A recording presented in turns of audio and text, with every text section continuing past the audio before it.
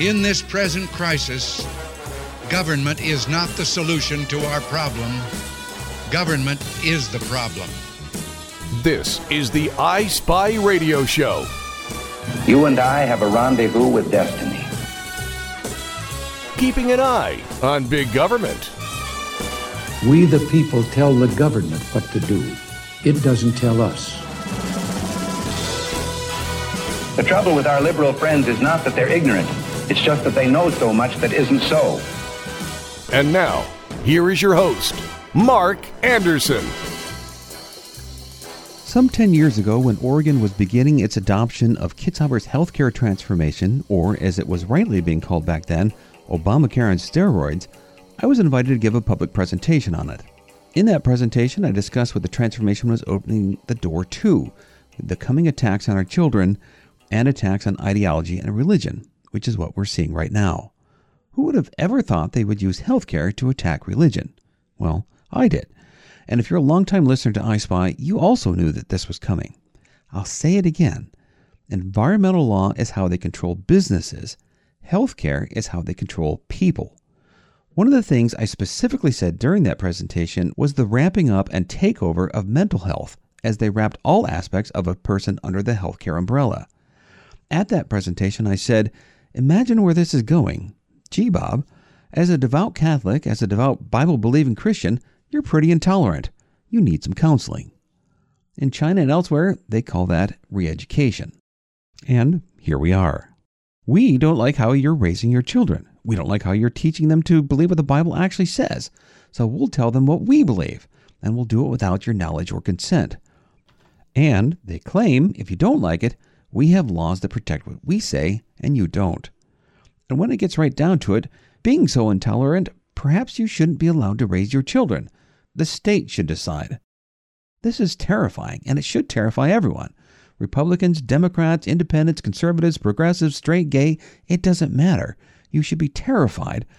And it's terrifying because it is absolutely un-American. And if you're okay that a leftist state system takes kids away from conservative parents because you don't like conservatives, then you've opened the door to a state like Florida taking kids from parents whose ideology isn't conservative enough. Last week, we talked with Suzanne Gallagher, the director of Parents' Rights in Education. During that discussion, she mentioned some groups that she works with, and we explored that more off air. And this week, we wanted to do a little follow-up from that show. And we'll do that in the second half of the show with Ernie Trakas, an attorney and litigator with the Child and Parental Rights Campaign, and how you can protect your rights and your children and to raise them as you see fit. And what you're going to hear is this. What your woke schools and woke teachers are telling you and the woke media is telling you, that your child has more rights than you do, is a lie. So stick around for that. All of this is the importance of elections, because you are literally giving someone else legal power over you and your life. These healthcare laws didn't spring from nowhere. They were schemed up and voted into law. And that's why it's important to pay attention to what is happening in the legislature. And to do that, I'd like to welcome Oregon State Senator Dennis Linthicum, who is joining us by phone. He is in Salem with the start of the legislative session instead of at home on his ranch in Senate District 28, which is in Southern Oregon, mainly around the Klamath Falls area. Dennis, it's good to talk to you. You bet. It's always great to chat with you guys. As we were starting the program, I can't help but think I've been pushed to the musty side of the state where it's cold and damp and wet and green moss is growing under every leaf.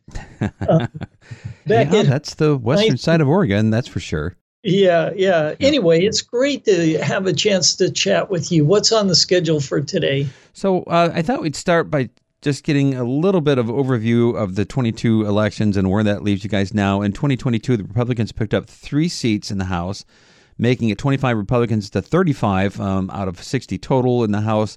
That's 42% to 58%. And in the Senate, Republicans picked up 1, making it 13 with counting Boquist as the independent, to 17 Democrats out of 30 total there, or 43% to 57%.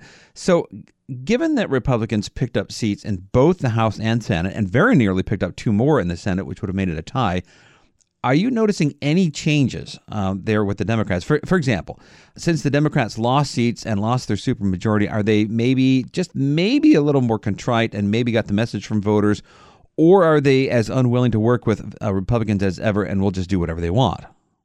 Well, I don't know the answer to that. Yet what you describe is certainly very, a real sense of Republicans made gains. And what we're trying to do, and the Republican caucus had a press conference yesterday. Senator Knopp is our minority leader, and he led the conference. I was there. Finley was there, Daniel Bonham, Senator Thatcher was there, and as well as Dick Anderson. That's a leadership, including deputy leaders and whip like myself. And we're trying to evaluate and see whether they're, metal to the pedal or whether they're going to be willing to negotiate, what their stances are. Right now, in a House subcommittee on natural resources, water, and those kinds of things, Fred Gerard and I have 3 different water bills that would be good for the eastern side. And what I suspect these are just bill. I've had them for years on years. I keep submitting the same bill over and over again. It never gets a hearing. And now we have a hearing. It's hard to tell. Is that just pretending we're going to play? It'll never get a vote. It'll end up in the round file like all the other years. Or are they serious about thinking through some of these devastating issues with regard to water on the east side?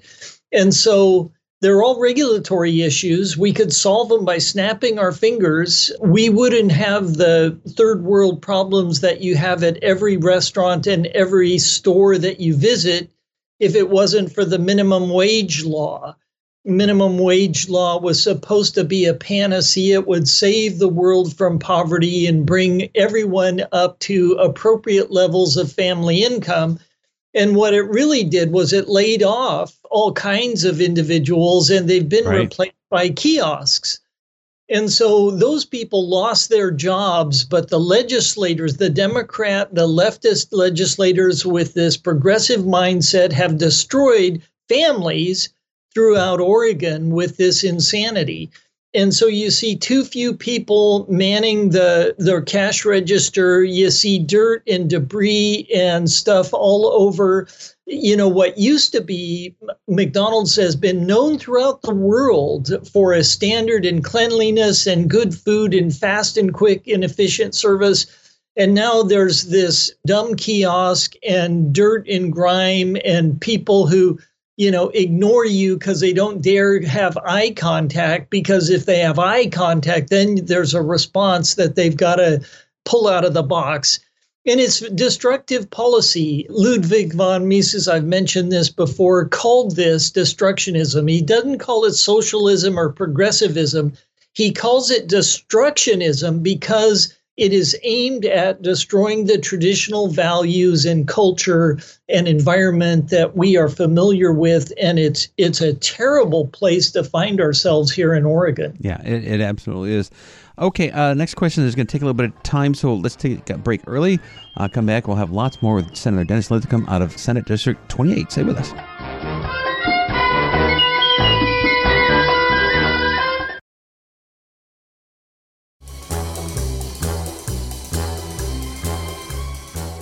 And welcome back. This is the iSpy Radio Show. We're talking with Senator Dennis Lincicome from Senate District 28, which is mainly down in the Klamath Falls area, but it runs all the way from the California border up to outside of Bend in Central Oregon. And we were talking about the new legislative session freshly launched here in Oregon. Before we get to the bills, though, let's talk about the governor, Tina Kotek, who was, in my opinion, devious and a snake as a House leader. She played Christine Drazan on redistricting, lied to her and got Drazan to bend for a deal, and then immediately reneged on that deal once she got what she wanted, and then rammed through the Democrat plan to ensure that 4 of the 6 congressional seats all fell under Portland's influence. So seeing how devious she has been, are you now a little concerned that she's governor of Oregon? Well, yeah, we and all of us have been concerned for a very long time. Even in your intro to this topic, you sound like you've been concerned for a long time. And we were expecting, quote, that red wave that never developed. And I'm wondering about election integrity in the same way that we know that there was fraud and malfeasance. We see the Twitter files. Week after week, we see the FBI, the CIA, we see the Department of Health, we see Fauci's organizations all working together to spread lies, not misinformation, but outright fraudulent lies to the American public, and pretend that they're the ones with the moral high ground. They know right from wrong. They've got the science on their side. And we see this throughout all of these policies. So if you're going to make a deal with a liar, you can expect to get fried. You cannot pretend that the deal that you make with a liar, there's no honor among thieves, will actually they will stand by their word and hold true to what they said they were going to do. It's the same story that we see with CO2 as a pollutant. Yep. CO2 is not a pollutant. Nope, it's a nutrient. The gas stove in your kitchen is not a harmful device, and therefore should be banned. The gas car in your garage or out in your carport is not one of the most dangerous things ever invented by humankind. And these are just narratives. They're stories. They're held up by falsehood and fiction. They are not held up by truth, facts, honest data. And so that's the game that we're trapped in. We need to have individuals. Yesterday, I'll just mention for your listeners, Art Robinson was sick. He's back on the floor. He gave a beautiful remonstrance. And, with one hand tied behind his back, he shredded the Democrat leftist policy that they've been lying about all these years. And so it's just great to see him back on the floor. And it's great to bring truth to power. Truth, I think it was St. Augustine said, you don't need to do anything with truth but set it free. Yep. Like a lion. It'll defend itself, yeah.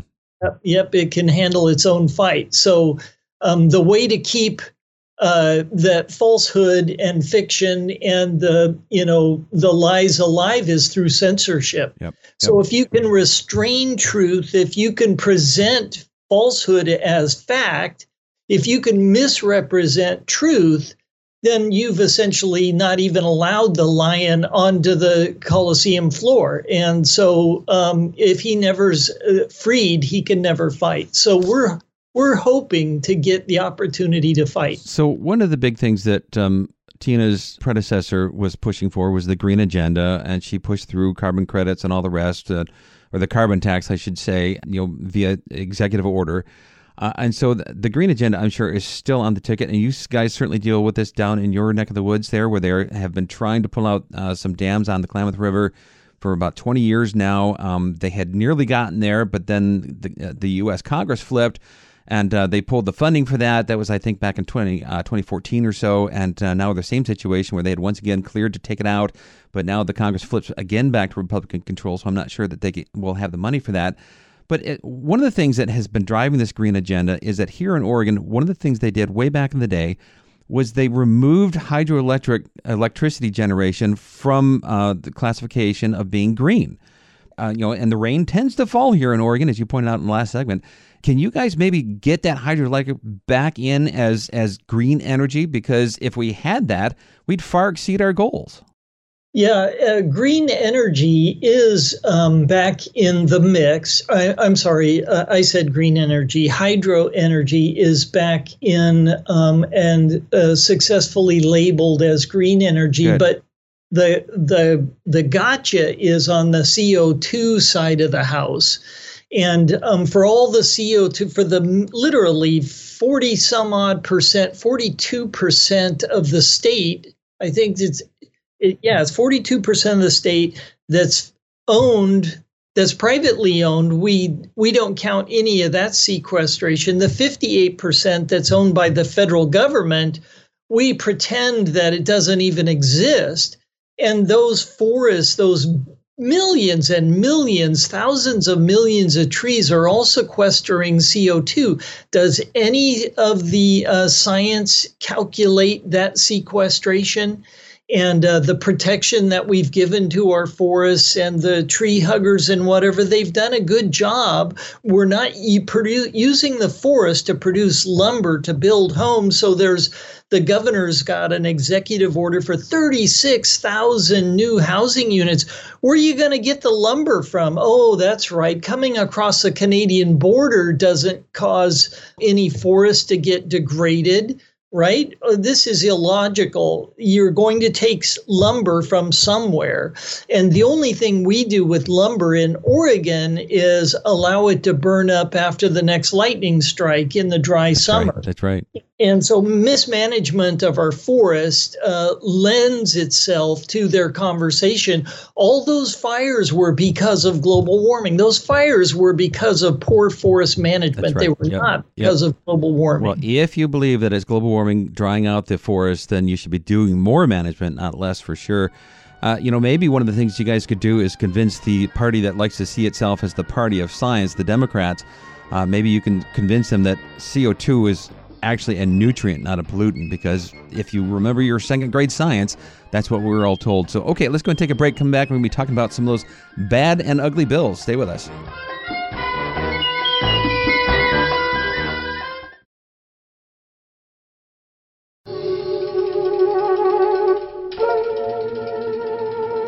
And welcome back. We're talking with Senator Dennis Linthicum. He's out of Senate District 28, which is mainly down in the Klamath Falls area, and he's up here in Salem now, but with the start of legislative session. And so, Dennis, how many bills are you guys looking at this year? Well, the very first day, they read somewhere just under 800 here in the Senate, and they read a couple of thousand over on the House side. That was all pre-session filed. It's just a term that's used if you get it in before the session even starts. That's known as pre-session. Each senator gets 5 bills of his own. So there's 30 of us times, 5 each. 150, yeah. Yeah, it's like, yikes. And then on the House side, they each get 5, but there's 60 of them. So it's like, well, there's another 300, yeah. Coming down the line. And they're progressive. So, Senator Dembro has a bill, prohibiting engine exhaust and evaporative emissions from new small non-road engines. That means your chainsaw, your lawnmower, your weed whacker, whatever it is that we're going to prohibit. It's a law, that you can't have emissions coming out of that device. It's when the legislators talk and spew hot air, does that count as emissions? That's great. Yes, it does. And therefore we should, let's ban that. That's right. Yeah, let's ban them. So I get asked this, you're talking several thousand bills already, and this was before session, and of course we know more are going to be added. So I get asked this, and I'm sure you get asked something similar. If we were if we were to stop and never pass another bill for 10 years or more, would Oregon just implode? I mean, how many of these bills every year are truly necessary? None of them are necessary. I'm a staunch supporter of no more bills. I only have a handful of bills. They're mostly with regard to life and liberty issues. I think we just overcooked this beast, and we're gonna drain the life out of it and damage the liberty that Oregonians have today by empowering the state. Every time a tax dollar leaves a private person's wallet and goes to the government, they utilize it to buy regulators, to buy laws, to buy rules, and then they turn that right on the individual they got the tax dollars from in the first place. Mm-hmm. It's a disastrous scene when you see the growth of government and the growth of the regulatory arm, because it's damaging to the life you and I want to live. We'd like to be left on our own. Let me raise my own kids. Let me teach them about the birds and the bees. And let me go about, teaching them how to work hard for a living instead of walk down to the Department of Health and Human Services and get a paycheck for the couch. Yeah, but sadly, and truly sadly, there is a great number of people that do want to be enslaved by the government. They want to be told what to do, how to live their lives, don't want to make decisions for themselves. And we saw that in COVID, is that, yes, you better obey. And we will tell you what to do. So it's sad that we've got that other side of the population as well that is very down for slavery. I hate to say it. So looking ahead here at some of the bills, what are some of the worst of the lot besides that emission bill?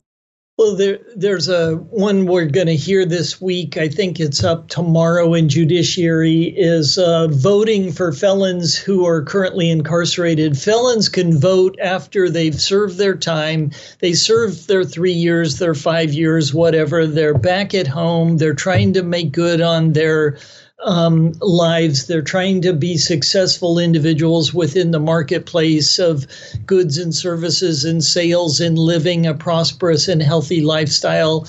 And they get to vote. It's the ones who are incarcerated who are still serving time that currently aren't allowed to vote. And so this is saying, well, look, for their human dignity, for their welfare, for their well-being, we need to give them a hand in the heart of our democracy, quote unquote democracy, and let them share their voice. So that means they'll get to vote against the stiffer or let's say hard-standing judge in their community. They'll get to vote against the penalties for rape or incestual relationships or even homicide. They'll have a say in what that looks like. Well, if the Democrats are worried about dignity, then why not just let them go to begin with? And why have any sentencing? It just seems to be the way here with Democrats. As far as you volunteer that, they'll take you up on it. So just keep that quiet. Yeah, I know. So ODOT is out there trying to drum up support for tolls. Oregonians have opposed this for pretty much as long as I've been here in the late 90s. Is this going to go through, you think, that we're going to start having tolls everywhere, or is it going to be like the sales tax, which we have?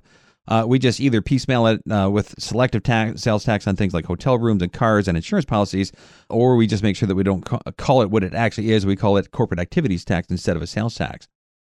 Yeah, well, that's another issue that we face, this, downright deviancy when it comes to the English language and how things are constructed.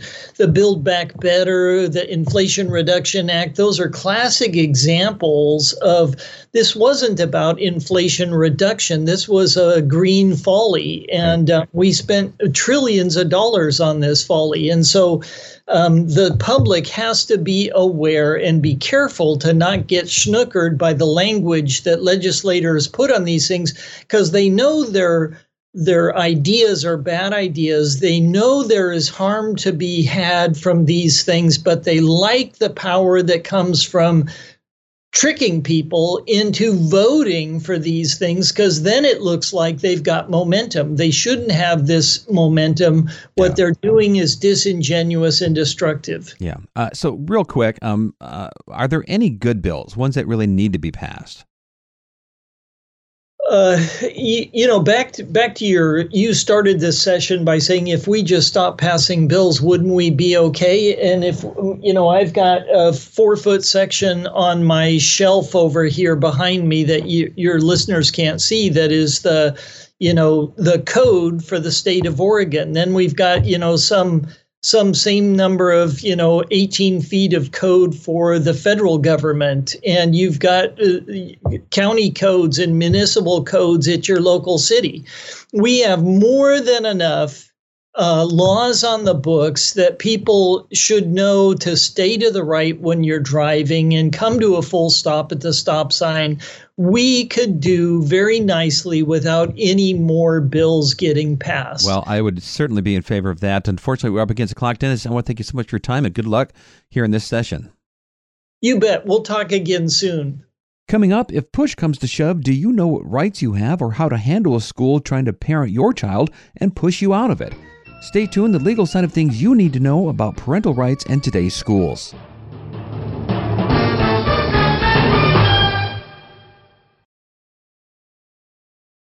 Hello, this is Joe Biden. You know me as the resident of the White House, but I'm here today to make a very important announcement and introduce you to my favorite radio show heard right here on this station.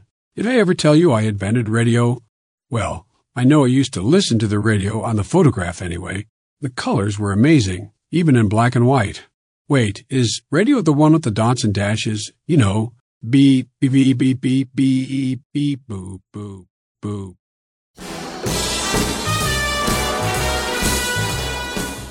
Thank you, Virtual Joe, for that ringing endorsement. I'm sure iSpy Radio would be your favorite radio show if you were a conservative and if you actually knew what a radio was. At any rate, I'd like to welcome Ernie Trakas to the show. He is the Senior Litigation Counsel for the Child and Parental Rights Campaign. Their website is childparentrights.org, and of course we'll link that up on iSpyRadio.com as well. Mr. Trakas has more than 3 decades of legal experience, including as a trial lawyer, public defender, and has for 20 years represented K-12 public schools and charter schools. Ernie, it is great to talk to you. Thanks for joining us today.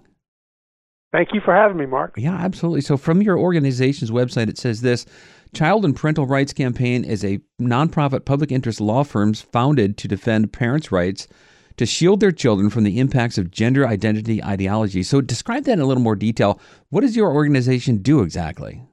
Well, CPRC, as I refer to it, Child and Parental Rights Campaign, is a nonprofit law firm that seeks to advocate for parental rights when it comes to the mental and physical well-being of their children and the well-established right of parents to supervise and manage the upbringing of their children. And so the organization was started 3 or 4 years ago in connection with issues evolving in the education setting and has since taken off. We've got cases all over the country now representing parents who have got some concerns about public school districts overstepping their bounds with respect to how their children are being managed and in some cases manipulated. Yeah, absolutely. I also like how you guys say this: children are being led to believe a powerful untruth about their bodies, that they could be born into the wrong body. And I think that's so true. It's funny that the left, which often touts itself as being pro-science, this is totally anti-science. Every cell in your body knows what gender you are. Correct. It's completely illogical, but that's sort of the time we're in right now. Yeah, really. Heaven forbid logic prevail. You know, I asked our guest this last week, but maybe you can give us some clarity from a legal standpoint, because some years ago I had interviewed an attorney regarding parents' rights. It was probably 2014-ish, maybe 2013. And it's my understanding from that conversation that the Supreme Court has repeatedly affirmed that parents are the highest authority and ultimate decision maker when it comes to raising their kids. Is that still true? Absolutely. It's certainly my opinion and the opinion of Child and Parental Rights Campaign. And to be perfectly frank, I think it should be the opinion of any objective attorney who's read the case law and the precedent. So I don't think that that's going to be much of a contest once it reaches, and which it will at some point, the Supreme Court. But the process has to work. And obviously, depending on the circuit or part of the country you're in, you may have, extremely liberal appeals courts, and at the other side of it, you'll have extremely conservative ones, and the decisions from those courts with respect to parental rights may well be different. That's why we have a Supreme Court. So, of course, along the way, there can be a lot of damage done as these lawsuits wind their way up through the courts. I mean, you can have teachers in schools promoting this before the Supreme Court finally yanks their chain back. But if yes, if it's the fact that the Supreme Court has affirmed that parents are the ultimate arbiter and decision maker, why is it even any question when parents assert their rights? They want to know what the schools are telling their kids, or want schools not to discuss some things with the kids. I mean, we have schools that are actively sabotaging parental rights behind their backs. How can they do this if parents are the ultimate decision maker per SCOTUS? Well, that's a multi-layered question. If you'll give me a few minutes, I'm happy to try and answer it. Sure, we like that. Yeah. Well, honestly, what's going on across the country now, not just in Oregon, but across the country, public school districts have taken on the concept that they know better than parents with respect to certain issues. The most high-profile one being gender identity and gender transition, but there are others. What's happening is attorneys who represent school districts are opining to their clients that Title IX of the Education Amendments Act authorizes them to withhold information from parents concerning gender transition plans that school districts are adopting for students, because to do otherwise would discriminate against the students. And any objective reading of Title IX won't get you there. So it's a question of, again, agenda-driven attorneys as well as, in some instances, school board members or school administrators wanting to do what they want and spinning a narrative that they believe suits their agenda. As I said, I'm reasonably not just optimistic but confident once this issue reaches the Supreme Court, parents will prevail. So it's just a question, unfortunately, of eating up inordinate amounts of time through the judicial process to get there. Yeah. But they will prevail, and so part of our goal now at CPRC is to educate parents, equip them with the right understanding and knowledge to confront school administrators or school boards, and in some instances, depending where they are geographically, they may have more success than others. But the simple fact of the matter is, I think when it's all said and done, this issue, that is public school districts supplanting parents as decision makers with respect to mental and physical well-being of their children, is in fact, in my opinion, the Roe v. Wade of the 21st century. Oh, that's a great way to put it. Okay, next question is a little bit of a big one, so let's go and take a break a little bit early. Stay with us. We're going to have lots more about parental rights. We're talking to Ernie Trakas. He is the Senior Litigation Counsel for the Child and Parental Rights Campaign. You can find their website at childparentrights.org. Stay with us.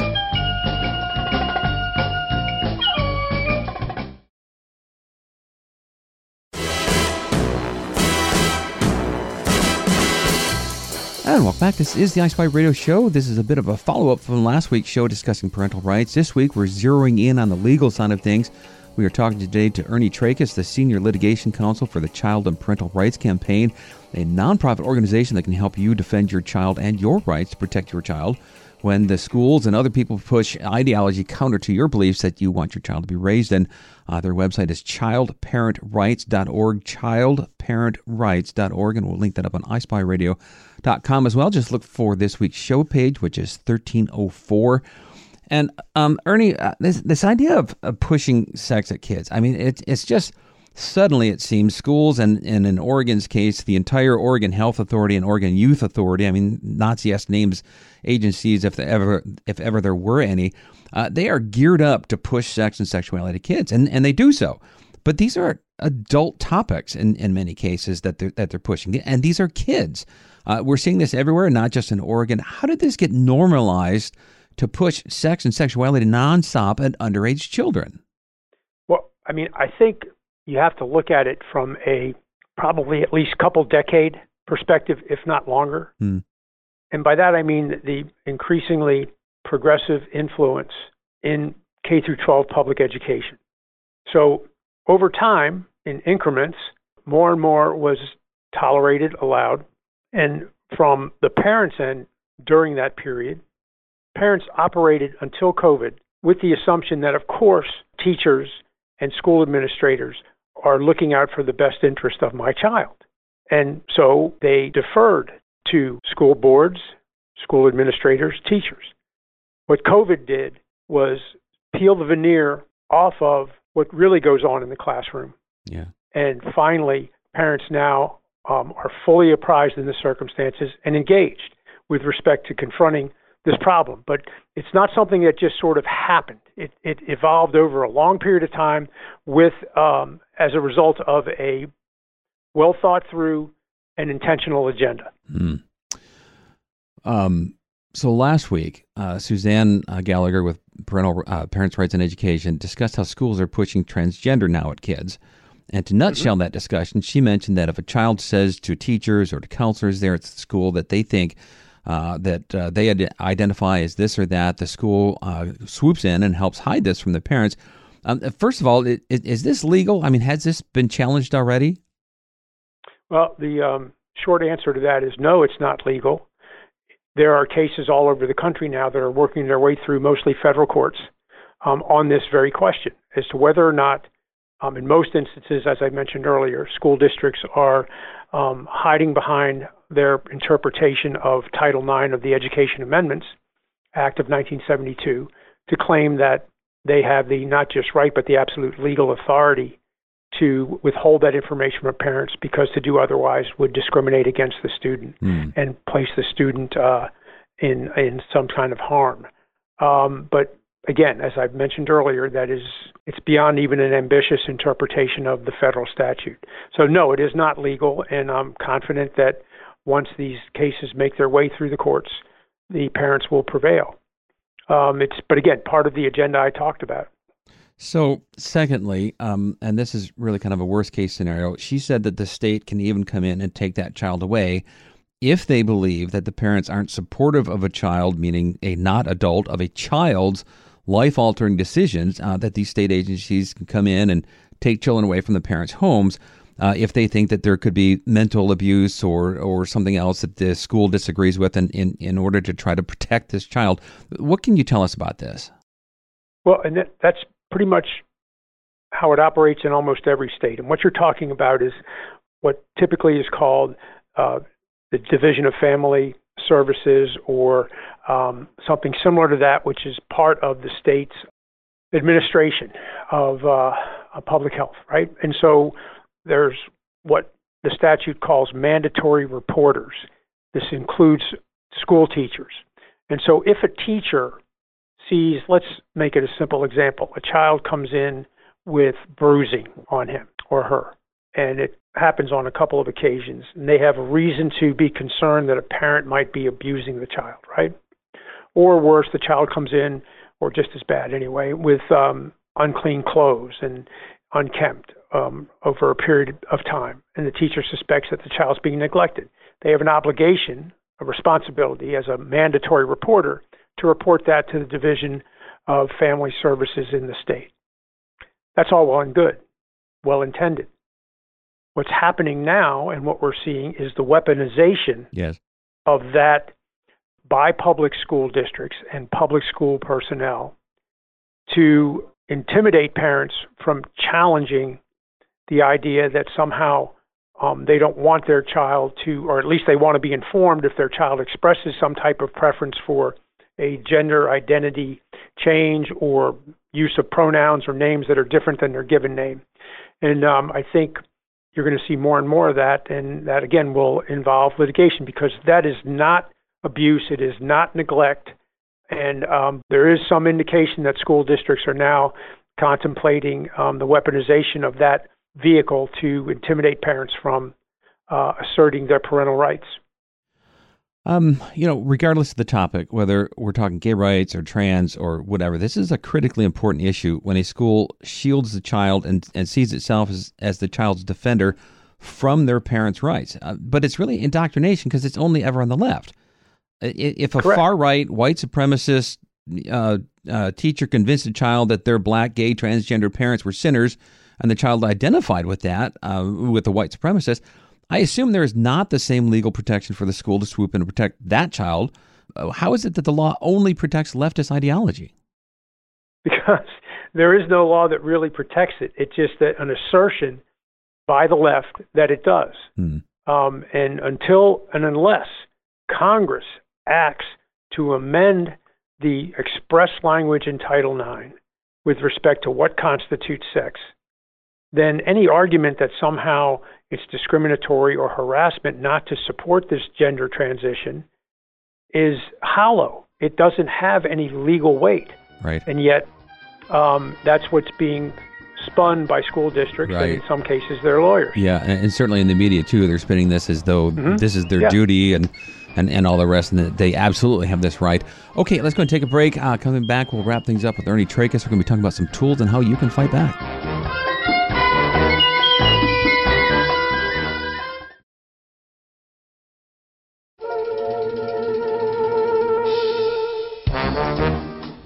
And welcome back in our final segment now here on the iSpire Radio Show. We've been talking with attorney Ernie Trakas. He's the senior litigation counsel for the Child and Parental Rights Campaign. Their website, childparentrights.org, childparentrights.org, and they've got great information up there for you if you're facing these kinds of issues. And so during the break there, you had mentioned that one of the things that you guys have up there is a parental resource guide. Why don't you walk us through some of the tools that you guys have up there? Okay, great. Thanks for that question.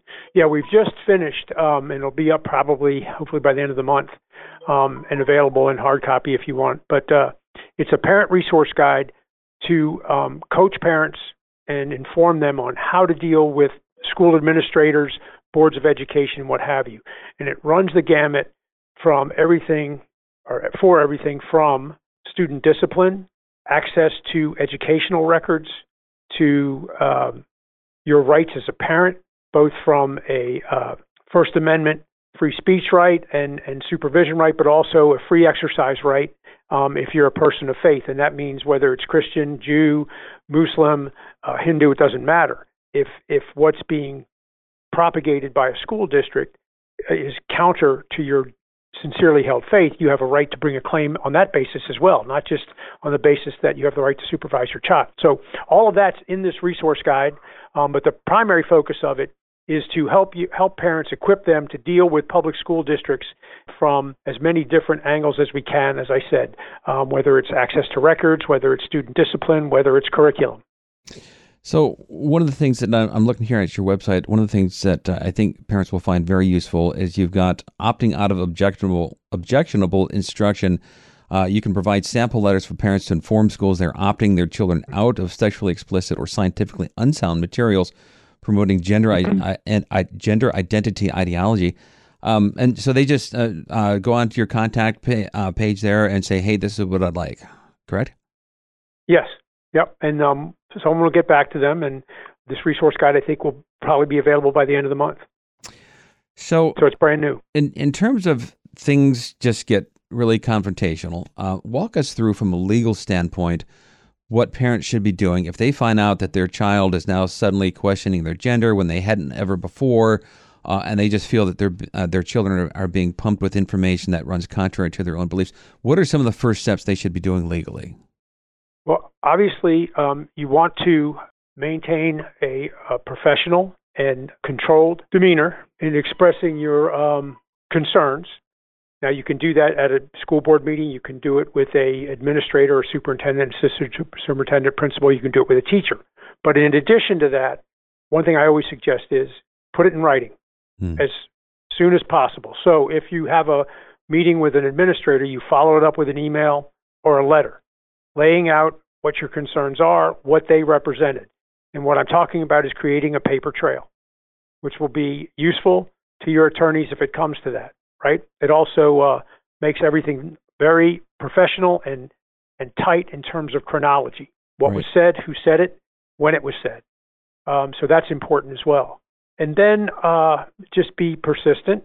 And if it comes to a point where you need legal advice, seek it out. There are plenty of public interest law firms like ours that will at least talk to you anyway.